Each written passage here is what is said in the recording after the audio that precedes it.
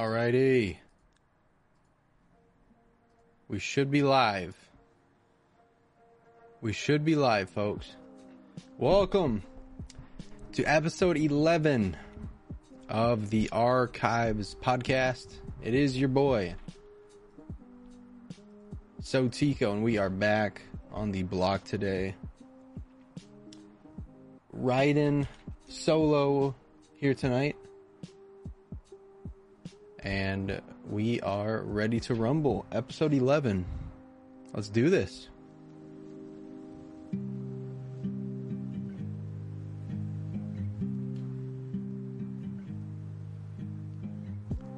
So in today's episode, we are going to be talking about a plethora of topics. Firstly, we're going to be getting into the Andor debate. The way that people are discussing Andor, the way that people are talking about Andor, and my take on whether or not Andor is quote-unquote real Star Wars. Then we're going to be doing a live fan fiction for Baylan Skoll, which I'm very excited for. And then we're going to be answering all of your Galactic Dispatches from the past handful of weeks, handful of months that we haven't answered or haven't gotten to. So, with all that being said, welcome to the Archives podcast. I am your host, Tico, and let's do this. Let's get right into this, and let's have a good time with it.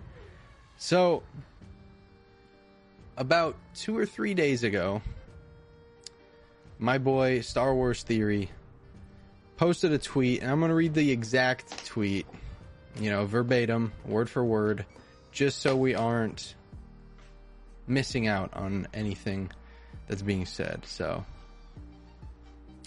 the tweet is, and I quote, Andor is not a Star Wars. Sorry. Andor is not Star Wars. It's a world-building show. It doesn't compete with actual Star Wars, Jedi, Sith, the Force, etc. It's a good sci-fi show. Nothing more. And he also posted something that I do agree with. Imagine if he had zero following, no one would care what he thought. Clout chasers. And I totally agree. Now, back to his statement, Andor is not Star Wars, it's a world-building show. I agree with the second part. It is a world-building show. I do think that Andor is real Star Wars, but this is why. In my eyes, the story of the Star Wars saga 1 through 6 is complete, right? The main story is chiseled, it's in stone. Now, with that, I do appreciate world building. I do appreciate what everyone else is doing. For that reason, I think Andor is a great example of what Star Wars is kind of not all about, because I think Star Wars truly is all about Jedi, Sith, the Force, etc. That I agree with. But the everyman, I think they have so many stories to tell about the everyman that goes to supply reasoning and supply basis for how we get from one point to another. And the thing that Andor did that I absolutely adored was Andor was able to captivatingly tell the story of about 12 characters and explain to us what one side of the Empire thinks versus one side of the Empire. You've got the Rebellion, early doors Rebellion, and you have the Empire. And it tells a story about just how cocky, how brazen, how unorganized the Empire is and how much infighting is going on with the Empire. And it shows just how resilient, creative, and lucky the rebellion gets. And I appreciate world building in that sense. I appreciate the way that Lucasfilm was able to tell the story of how the rebellion was kind of getting started. You had nests, you had sects of rebels that they couldn't all work together, but it was kind of like they were all an individual finger on a hand for the greater good. And in the show, you see just how one finger talks to another finger when you had Luthen talking to Saw Gerrera. And you saw how both of them talked about another finger with Krieger. And you just understood, you got to see how important every single move that the rebellion made, and you got to see the ins and outs of behind the scenes of the Empire, not just the Emperor, not just Vader, not just Tarkin, General Veers, Admiral Piet, the Navy. You get to see boots on the ground, what's going on. And I do agree it is a world building show. I think a world building show sometimes is necessary to help then broaden the story of episodes 4, 5, and 6 of Rogue One. I think Andor did a great job at painting the picture of what the Empire is all about, what the rebellion is all about. And for me, it only adds to the viewing experience, not detracting from the viewing experience. That's what I look for in these I call them side quest shows. In Andor, in Obi-Wan Kenobi, in Ahsoka. Is it adding to the overall story, or is it detracting from it? A lot of stuff in Obi-Wan detracted from the story, I feel like. A lot of stuff in Ahsoka added to the story, I feel like. And it remained consistent with the story. Whereas in Obi-Wan, you have things that are counterproductive. You have things that just don't necessarily assist the story in any which way. And the thing that I loved about Andor, all of it was going to aiding and abetting the story that was being told in episodes 4, 5, and 6. And for my money, when I think of Star Wars, I do think of Empire versus Rebels. I don't immediately just think about the Republic. I think about Empire versus Rebels, and mainly I think about the Empire.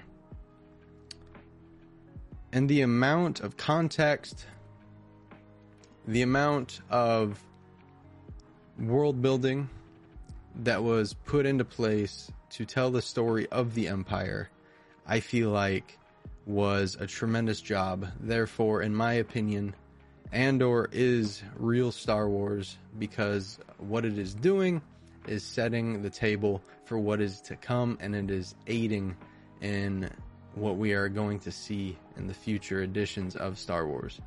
Future in the timeline sense. So, while I disagree with Star Wars Theory on his statement that Andor is not Star Wars, I do agree that it is a world-building show. It is a great sci-fi show, but in my opinion, it is very much real Star Wars. But I get it. I get it. I get where he's coming from. Because to a lot of people, Star Wars is lightsabers. It is Jedi. It is Sith. For the longest time, before the Andor show, I really didn't care for Rogue One. Because it lacked all of that. But then once I started to read books, started to watch these series, it kind of changed my perception, it changed my feeling, it changed my outlook on these kinds of shows. And Rogue One for me, pound for pound, is one of the better Star Wars movies that we've gotten, and that's coming from a guy who thinks there's not a bad Star Wars movie, right? I think that there's a concurrently good plot that was followed.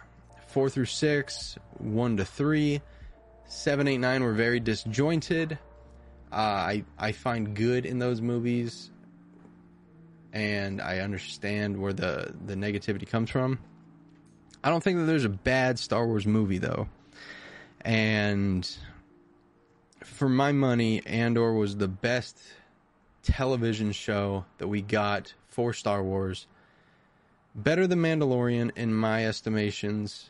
Better than Mandalorian Season 2, in my opinion. Better than Ahsoka. Granted, I know that this was only one season for Ahsoka. It was still killer. I loved it. I loved it. I know it was part 1 of a trilogy.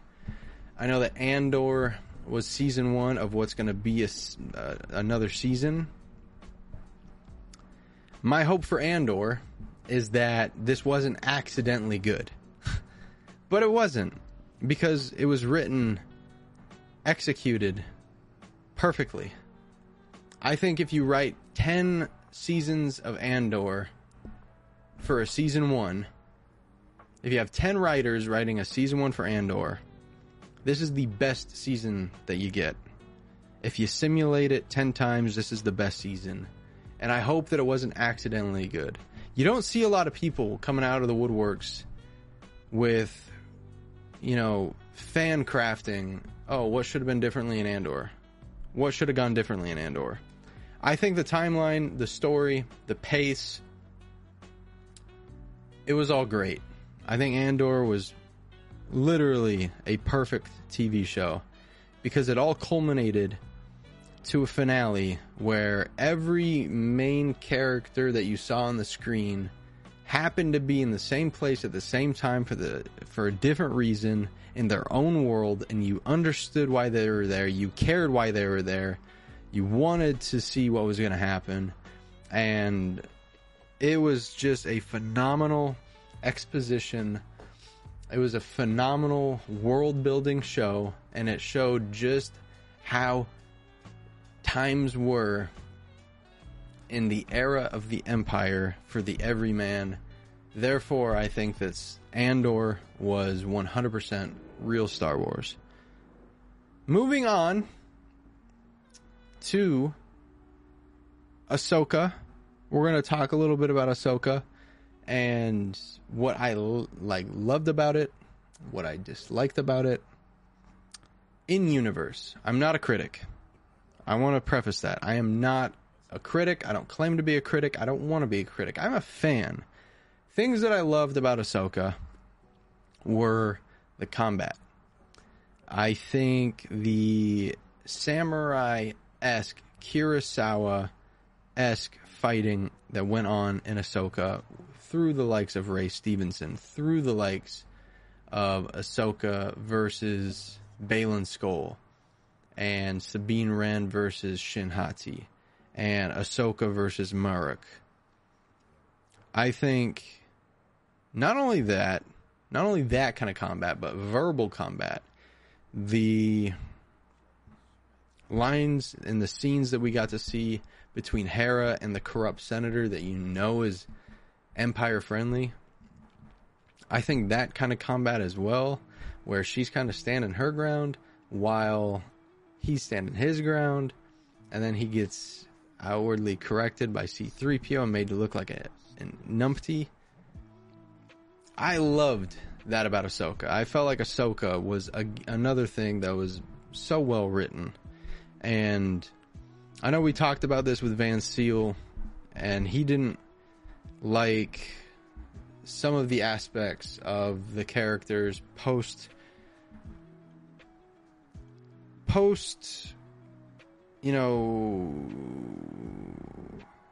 in the midst of their character change and in the midst of emotional change.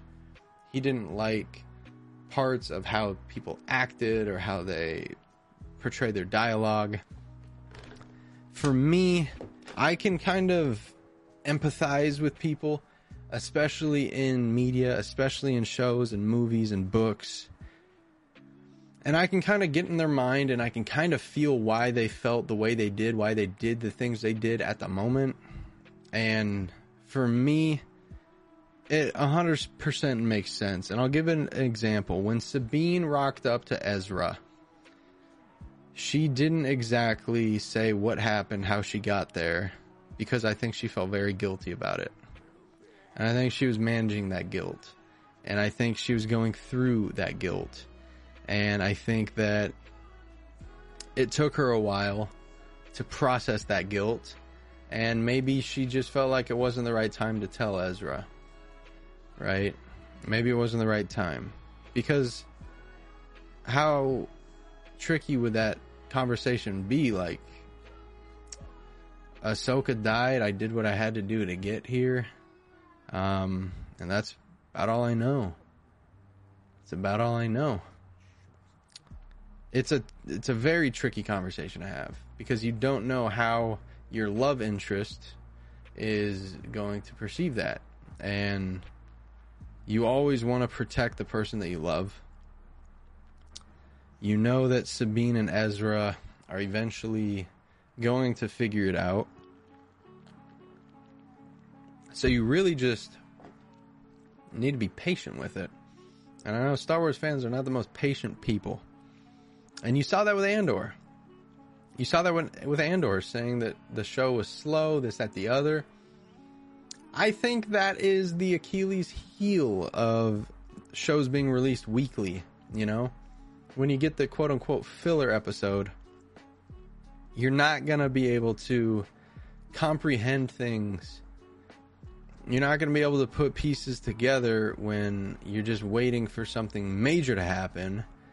Maybe it's not that point in time in the show, but when you watch it all as a season back to back to back to back to back to back to back, or even just like 3 episodes a piece, 4 episodes a piece, 2 episodes a piece, you start to get it. Like when you watch Star Wars, you're watching 2.5 hours consecutively, piece to piece to piece to piece.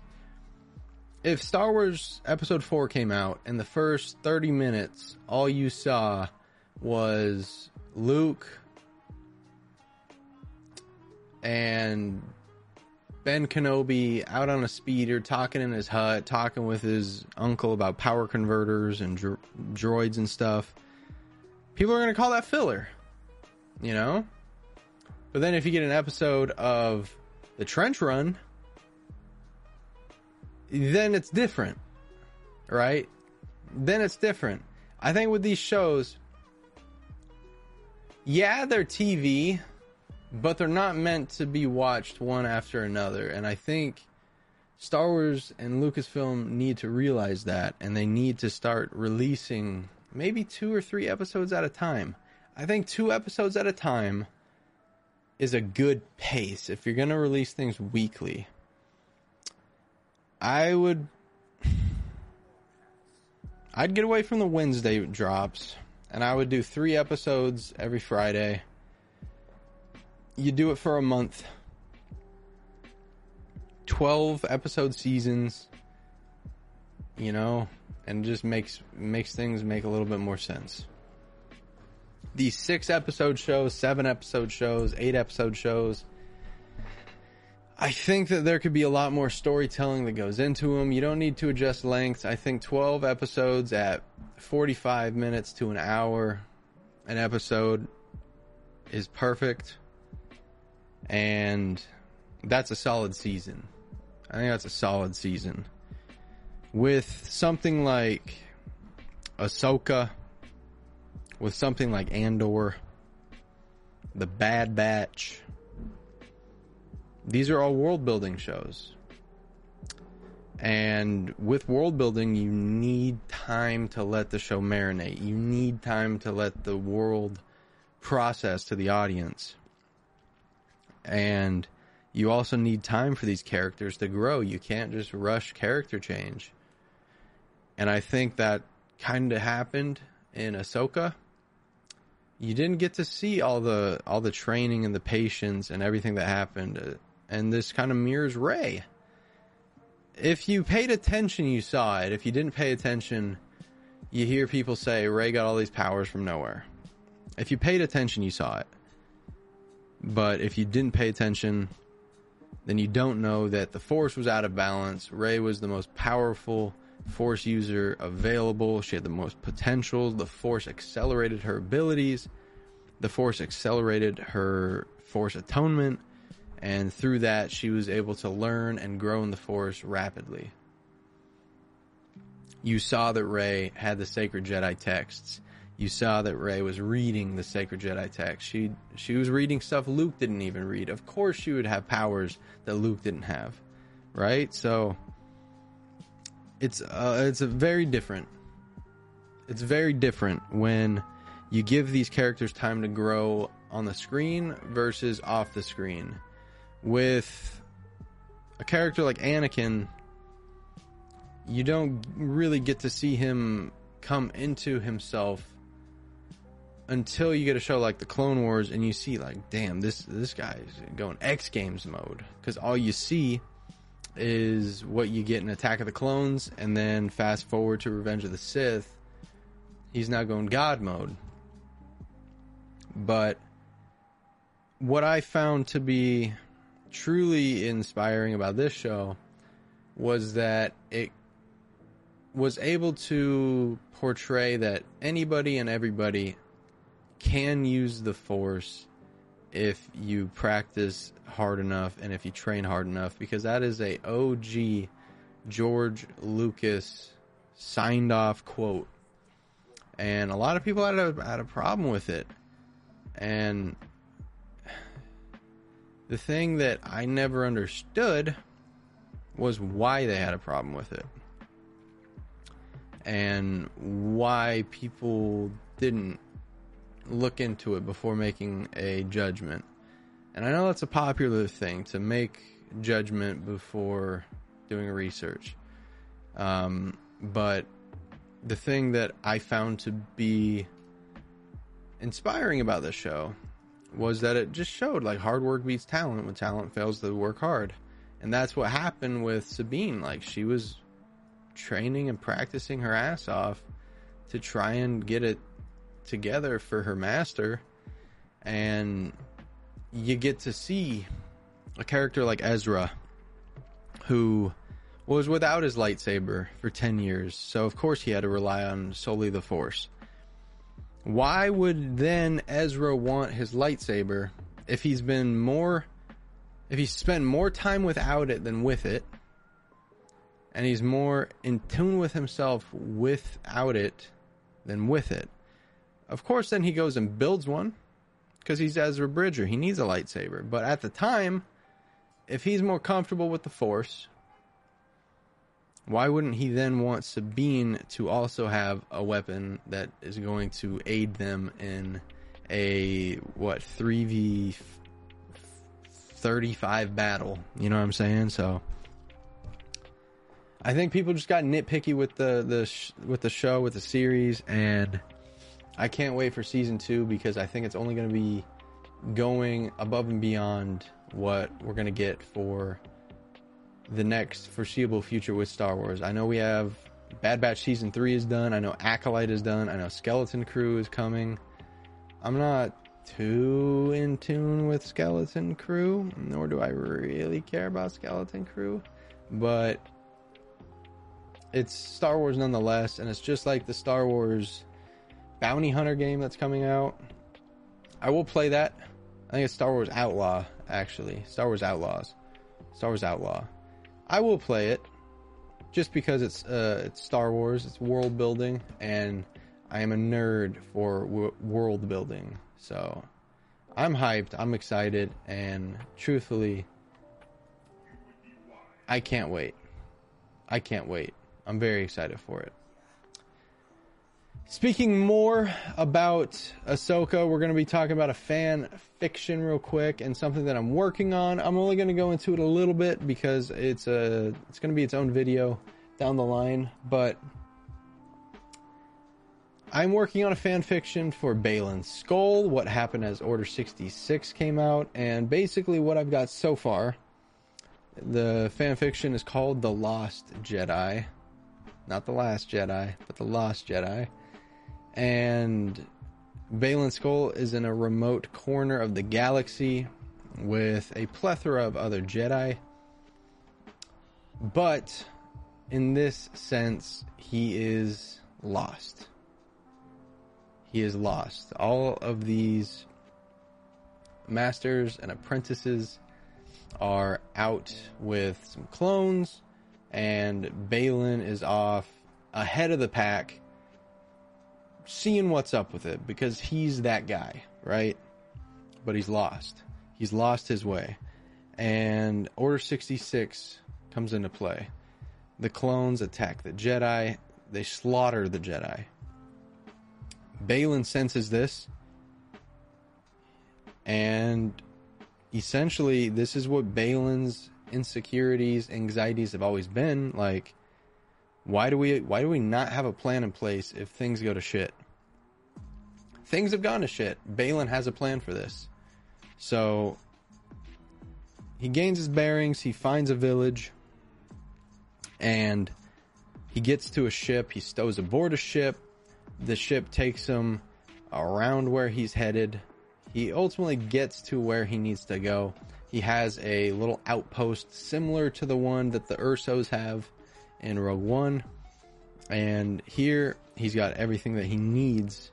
Realistically, credits, clothes, provisions, everything that he needs to hide away and to figure out what he's got to do. Along the lines, he meets a woman. This woman bears his child, and he has a daughter, and he calls her Shin. And to protect her, he gives Shin her mother's last name of Hattie. So, as this happens, the Empire's tracking down Jedi. The mother passes away. So now Baylan is left to raise his daughter all by himself, and early on, she's atoned with the Force. The issue with Baylan is, does he want to teach his daughter the ways of the Jedi? Does he want to potentially put his daughter at risk for, being fatally tracked down, hunted down, and taken apart? Well, he doesn't want to do that. He doesn't want to do that. So he teaches his daughter the way of the Force. Not through the Jedi, though. He teaches kind of the way that he wanted things to be. Selfishly. And he did things the Jedi way from a certain point of view, but he taught his daughter Shin the ways of the Force, how he believed that the Jedi could have been more equipped for things to go bad and things to go south. Where connection wasn't terrible, attachment wasn't terrible. Any weakness that he perceived from the Jedi, he was able to counter that with his teachings of his daughter. And as he taught these things to his daughter, they only strengthened in his own beliefs for him. So Baylan teaches his daughter.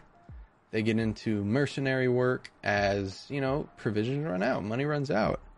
And he ends up working tons of jobs, smugglers, runners, this, that, the others. And he ends up working with Morgan Elsbeth, and he gets tasked with tracking down Jedi, tracking down a Jedi, Ahsoka Tano.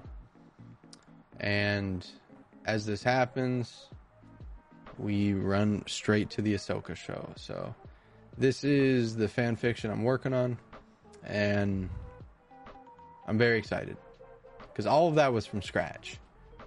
All of that was on a whim. So I'm hyped to work on that, try and get some pictures. I won't be able to do like animations or anything, but I'll definitely try and do some like concept art myself and figure things out from there.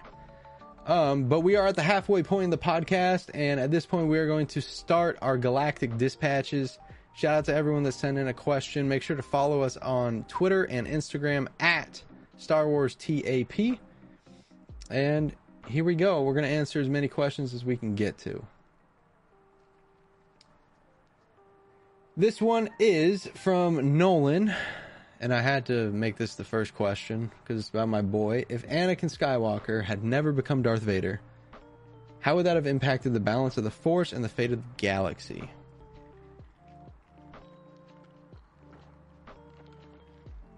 Well, at this rate, and we're even going to do a little fan fiction and theory in this one. If Anakin doesn't become Darth Vader, that would imply that Mace Windu kills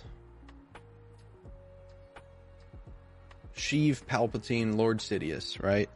That's what this implies. That's what this narrows down to. Death Star pointed at your front door. That's where we're at. So if Anakin doesn't become Darth Vader, the Force has to basically remain where it's at because it's in proper balance. The Force is naturally attuned to the light side. Balance does not mean equal good, equal bad. That is literal balance. That's not perceived balance. Balance in Star Wars, balance with the Force, is harmony. It is peace. It is everything that the Jedi stand for, theoretically. Not everything that they actually exude. Because at a certain point of view, at a certain point in time, the Jedi start to become sort of power hungry. And you see this in Episode 3. You see this in the Clone Wars. As Anakin Skywalker, I think he does live up to the Chosen One mantra. I think he does grow and propel himself in the Force. And I think he does become the next Grand Master Jedi. Because in Legends, and I can go whip out my book for this too, and in the Jedi's journal that was passed from Dooku's master to Dooku to Qui-Gon, all like from Yoda to Obi-Wan to Anakin to Ahsoka to Luke, the Chosen One prophecy stated that the Chosen One basically had a higher authority in the Jedi Order than the Grand Master of the High Council. It was my opinion that either Mace Windu stole the journal and erased it, that Obi-Wan marked it out to protect Anakin, or that Anakin marked it out as a young kid because of the bullying and just the overall environment that was at the Jedi Temple for Anakin when he was growing up. So with that, I think that, you know, the fate of the galaxy, the Republic, I don't know if the Republic lasts, personally. I don't know if the Republic lasts. I think the Republic was very divided. I think the Separatists at a certain point were gaining more support and more traction than the Republic were. Just in terms of an evening. I don't know if they start to slow down and even out, but I think at a certain point, you're looking at close to a 50-50 split with Separatist and Republic support. And I think the Civil War would probably... Because at this point, Grievous is dead. Dooku is dead. Trench is dead. You still have, I guess, Viceroy, Gunray, Wat Tambor, Poggle the Lesser, everyone working on the Death Star, which was meant to be for the Republic. Funny enough.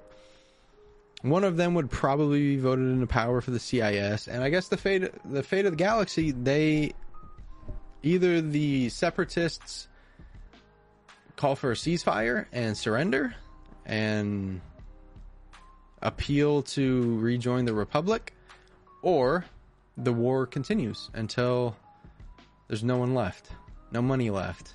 So that's the fate of the galaxy if Anakin never turns into Darth Vader. Also, Padme has her children. She probably lives. And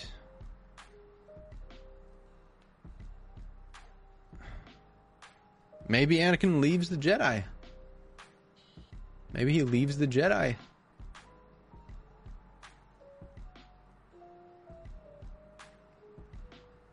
That's very possible. I'll have to do a fan fiction for that. I will write that down. That's that is a shout. That is a shout. But yeah, it's pretty tricky, isn't it?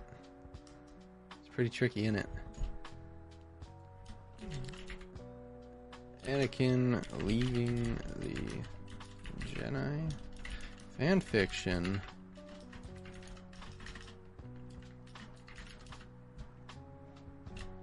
Post.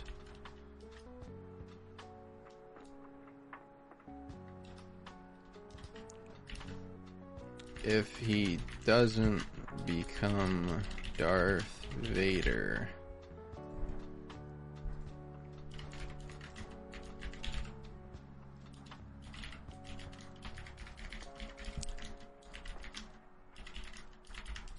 Boom. And then what? I do want to do a video on lightsaber colors. Okay, so perfect. Very good question from Nolan. So shout out to Nolan. Let's see what else that we've got here. Theo. Shout out to Theo. He asks, how do Star Wars films and EU materials explore themes of redemption, forgiveness, and second chances?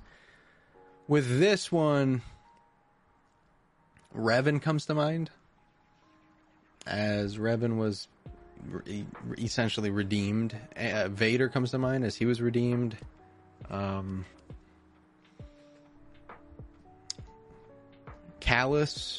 Callus, as he ended up being a spy. Hux was a spy. Ben Solo was redeemed, forgiven by Han, given a second chance by Rey. I need to watch the sequels again, man. I need to watch them again. Issue is I keep falling asleep because I'm just so tired. But they get explored very often, and I think those themes are good themes to tell, because I think everyone does deserve a second chance. I think we can forgive people more often than not, and everyone has the opportunity to be redeemed.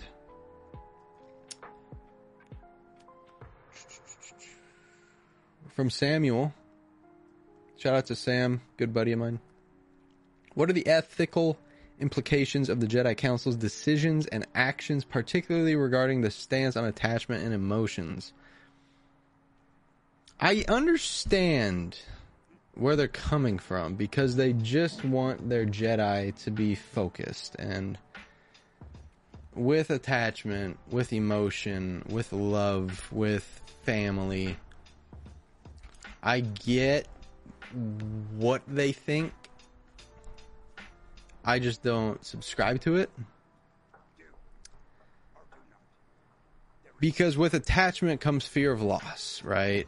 And with fear of loss, that equals fear. With fear, it leads to anger. Anger leads to hate. Hate leads to suffering. Fear is the pathway to the dark side. So I get it. But that's a very black and white blanket statement. Because you could be happy. You can have a healthy relationship with somebody. I'm in a very happy and healthy relationship with my missus. Is there an aspect of fear? No, because I think we're just happy and healthy and things are good and we know what we want to do, we know what we want to be, and just being patient, trying to get there. With other things though, like jobs, money, possessions, is there a fear of loss, fear of abandonment? Like, yeah, you can have all of that with anything. And anybody can experience these things, even if Obi-Wan feared loss more than anybody. And that's a given in his many books about him. He feared loss because it just kept happening to him. He lost his family. He lost Qui-Gon. He lost his missus. You know, he lost Maul. He wanted to save Maul. He wanted him and Maul to be on the same side. He lost him. He lost Anakin permanently. So it was tricky. Obi-Wan feared loss more than anybody, yet he is looked upon as the most balanced Jedi that there is, right? So I suppose that there just comes a time where you just have to look in the mirror and understand that if you want to take these chances, sound. You're a human being. If not, I get it. And I think that's where Yoda comes from when he institutes these rulings as a Jedi, is that he doesn't want to take those chances. Ultimately, it led to every Jedi was having sex. Every Jedi was having an affair. This, that, the other. They were just doing it under the guise of, you know, they were going to hide it. Anakin was only human, you know. He got seduced by one of the baddest women in the planet, and he was going to be a father. Anakin was going to be a father. You know? Like, of course he was going to try and protect his kids. I think a lot of people forget that. Anakin wasn't just, like, doing what he did for Padme. He was doing it for his kids. He was literally going to be a father. And I think people honestly forget that. Or they just don't comprehend it. He had 2 kids on the way. He knew at least he had 1 kid on the way. Right? And he had to ensure security for his kid. And for his missus, who was going to die. He saw it in his dream, and Anakin for his entire life could see the future. So he was more confident than not that it was going to happen, and no one was listening to him nor taking it serious. So I get why he was struggling with it, man. I really do.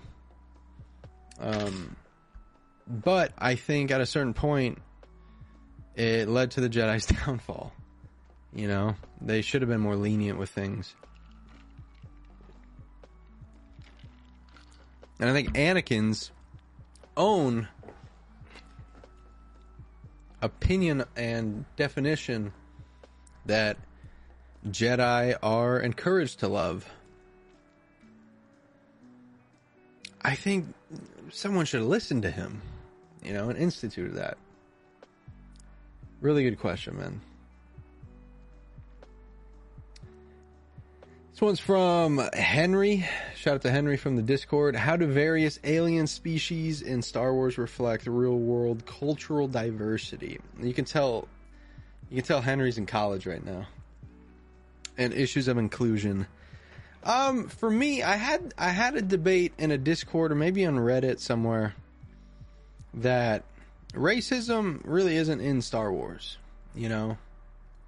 There's aliens, there's humans, there's different races, different species, but everyone pretty much coexists. And someone brought up an example of a old crazy guy in Knights of the Old Republic who was anti-alien, pro-human. But it's like, you don't see any of that in actual media. You know, you look to a person, you look to a sentient being, and that's just another person. I personally hate the idea of racism.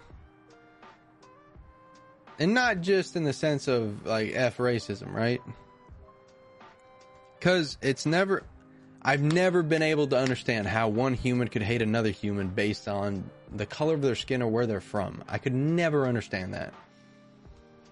Because it doesn't make sense, because at the end of the day, we're all human beings. I've never understood the weird territorial mindset of people that came before us and why it's even an idea. It's like, because the word racism in it of itself means that one race is better than another, or you have feelings that one race is greater than or less than another. We're all the same race. We're all humans. So I think someone hating someone based on where they're from, what they look like, is the dumbest thing in the world. And you literally have to be like the worst kind of person to have that kind of hatred. I think if you hate anybody for things that they can't control, you're kind of a sicko, kind of a weird person. But if you're racist, especially in like 2023, bro, you gotta sort yourself out. As far as Star Wars goes, I love that aliens and humans coexist. You see it with the Rebel Alliance. You see it with the Galactic Republic, with like the Senate. You see it a little bit in the Empire, a little bit, but the Empire is obviously pro-human. But very good question. Cameron asks, what are the psychological and emotional consequences of being a clone trooper? How do they grapple with their identity and autonomy? Very good question. And I'm probably going to hold off on answering this one because my theory is that I want to ask my buddies that were in the military and ask them how they feel about that exact question, just with a little bit of rewording, because I can only say outside looking in. I've never been in the military. I've never fought for anything in my life. But yeah, I'm going to hold off. That's a great question. I can't answer it myself because I have no experience. A very good question, and I don't want to dodge it. I will write it down, and I'll ask my friend about it as soon as I'm done, because that's a sick question, very sick question. What do we got? We've got from James, also from the Discord. Shout out to James. How do various lightsaber forms reflect the personalities and philosophies of the Jedi who practice them? Very sick question.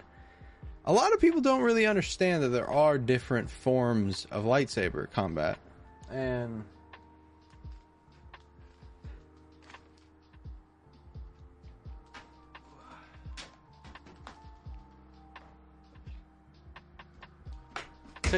take the blade out of my lightsaber to show some of these.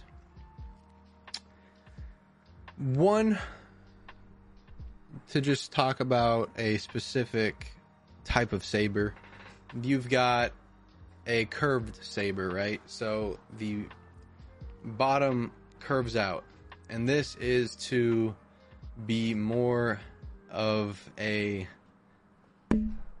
initiator, right? And it shows that you believe that you have superiority over your opponent, over your adversaries, over your colleagues. You see this with Dooku, you see it with Darth Bane. Asajj Ventress. You even see it with Ahsoka. Ahsoka is literally S tier in combat. In her prime, Ahsoka literally took on Darth Vader, Maul, Inquisitors. When she was a literal child, she took on Maul, Grievous, Ventress. The 501st Legion, survived the 501st Legion as a child. So Ahsoka is S tier. There's defensive forms, which you see in the eyes of Ki-Adi-Mundi and Obi-Wan Kenobi. And in defensive forms, you are simply taking what the opponent gives to you and just being patient. And this shows patient people. People that aren't really rushing things because they know that as soon as their opponent slips up, they can take advantage and win the fight. Then you have people like Anakin, Asajj Ventress,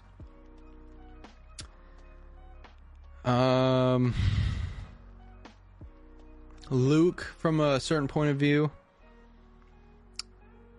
Revan, who are very attack minded.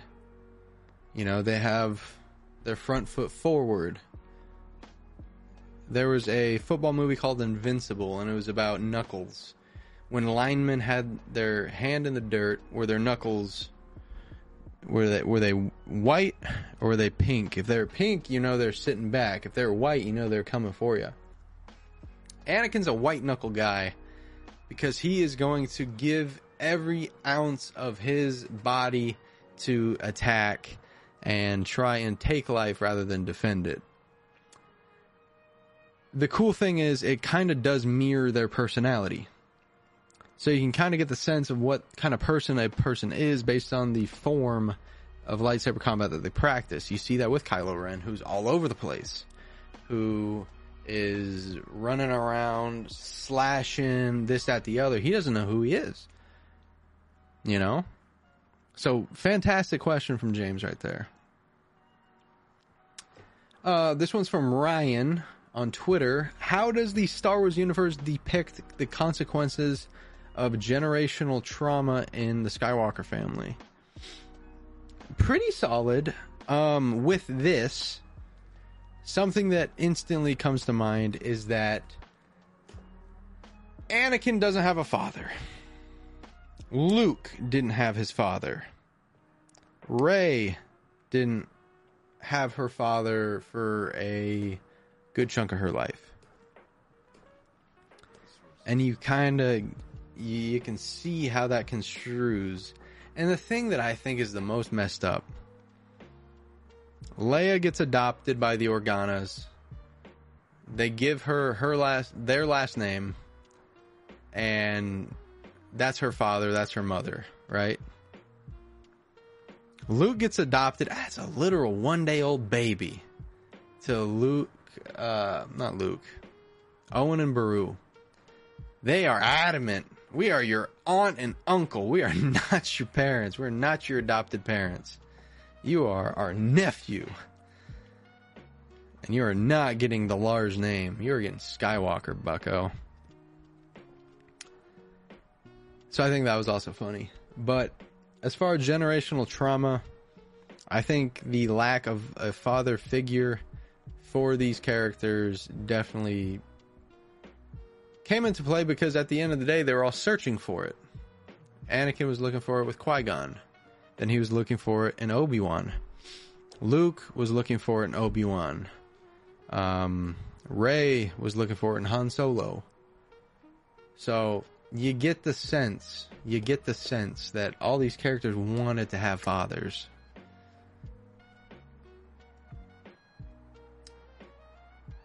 Let's see.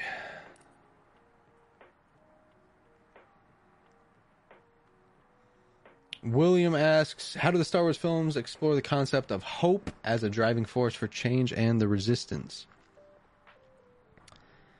Hope is pretty much everything for the rebellion, because you understand early on that they don't have the advantage of men. They don't have the advantage of weapons. They don't have the advantage of skill. They don't have the advantage of money, power, but they have hope and they don't give up. And you see this with the trench run. You see this in Andor. You see this in episodes 5 and 6, how they have their heels and their backs against the wall, and the rebellion, the resistance, they always tend to escape. You know, they always live to fight another day, which I think matters. I think really matters. This one's from John. How do Star Wars films tackle the complexities of the master-student relationships? I think they do a great job. Early on, the first instance that you see is Qui-Gon and Obi-Wan. And simply based on, like, posture, who's looking at who, you see Obi-Wan looking up to Qui-Gon, literally. That tells the story of the master and the apprentice. Then you get Obi-Wan and Anakin. They're more equals than Obi-Wan was. And I think that maybe speaks to what Obi-Wan sought after with Qui-Gon. With Anakin and Ahsoka, he's direct. There's no riddles. And I think that speaks to what he wanted from Obi-Wan. Ahsoka is more lenient, more patient than Anakin was with Sabine. And maybe that's what Ahsoka wanted. So, with the masters and apprentices relationships, I see that they all teach their apprentice how maybe they wanted their master to teach them, which I think is amazing storytelling. And we've got...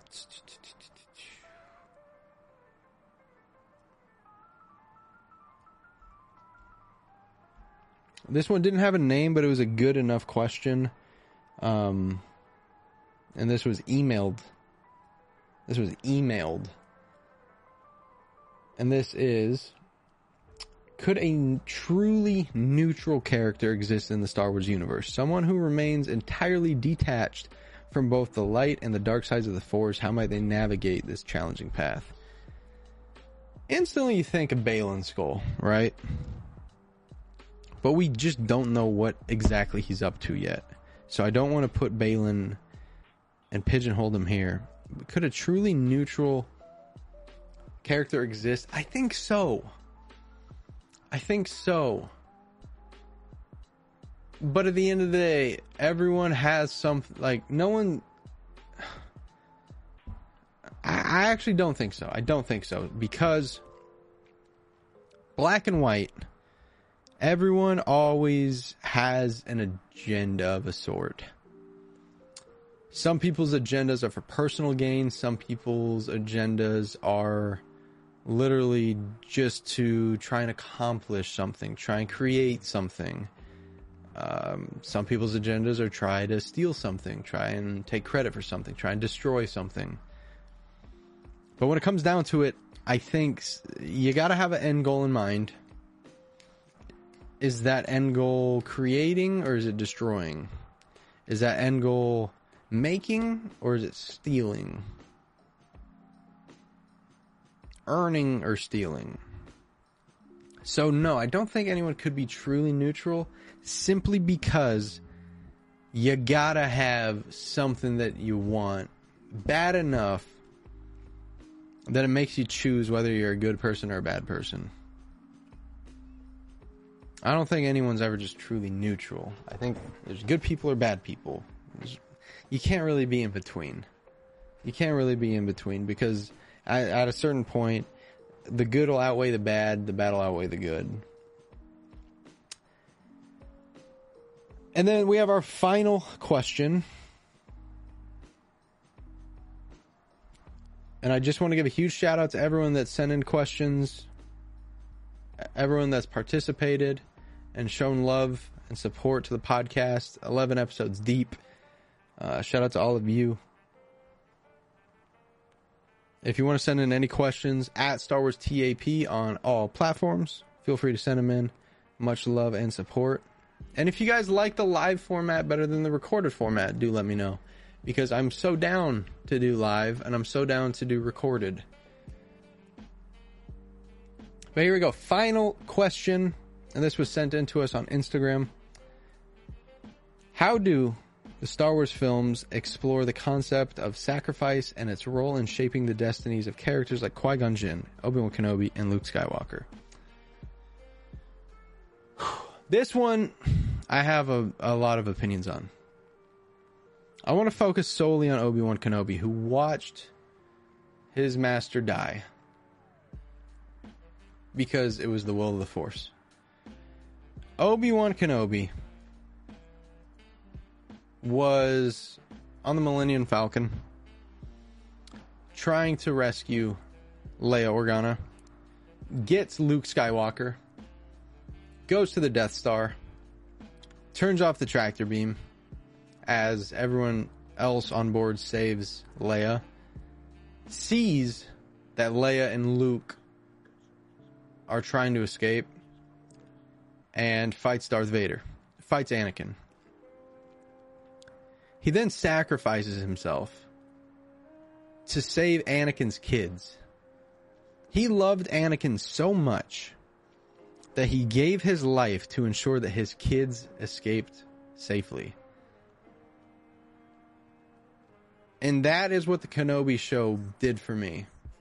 You saw just how much Obi-Wan loved and appreciated Anakin based on how he treated and protected his kids. So I think that goes to show more than anything what sacrifice means.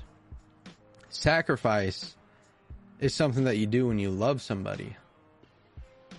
Sacrifice is what you're willing to do for someone that you love.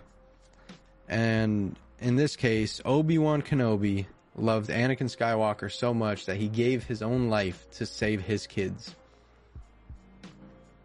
Uncle of the Year to Obi-Wan Kenobi. Wonderful question. And shout out to everyone that did send in the question. That's going to do it for the podcast, ladies and gentlemen. It has been your boy Sotico. We'll be live. Not live, but we will be back next Wednesday. I hope that you all appreciated and enjoyed episode 11 of the Archives podcast. Follow us everywhere at Star Wars TAP. Give this a 5-star review on Spotify, Apple, Google, Amazon, Spreaker, iHeartRadio, and everything in between. Also check us out on YouTube if you're listening to this on audio at Sotico. And with all that being said, with peace, love, and serenity, may the Force be with you, because I am out. Peace.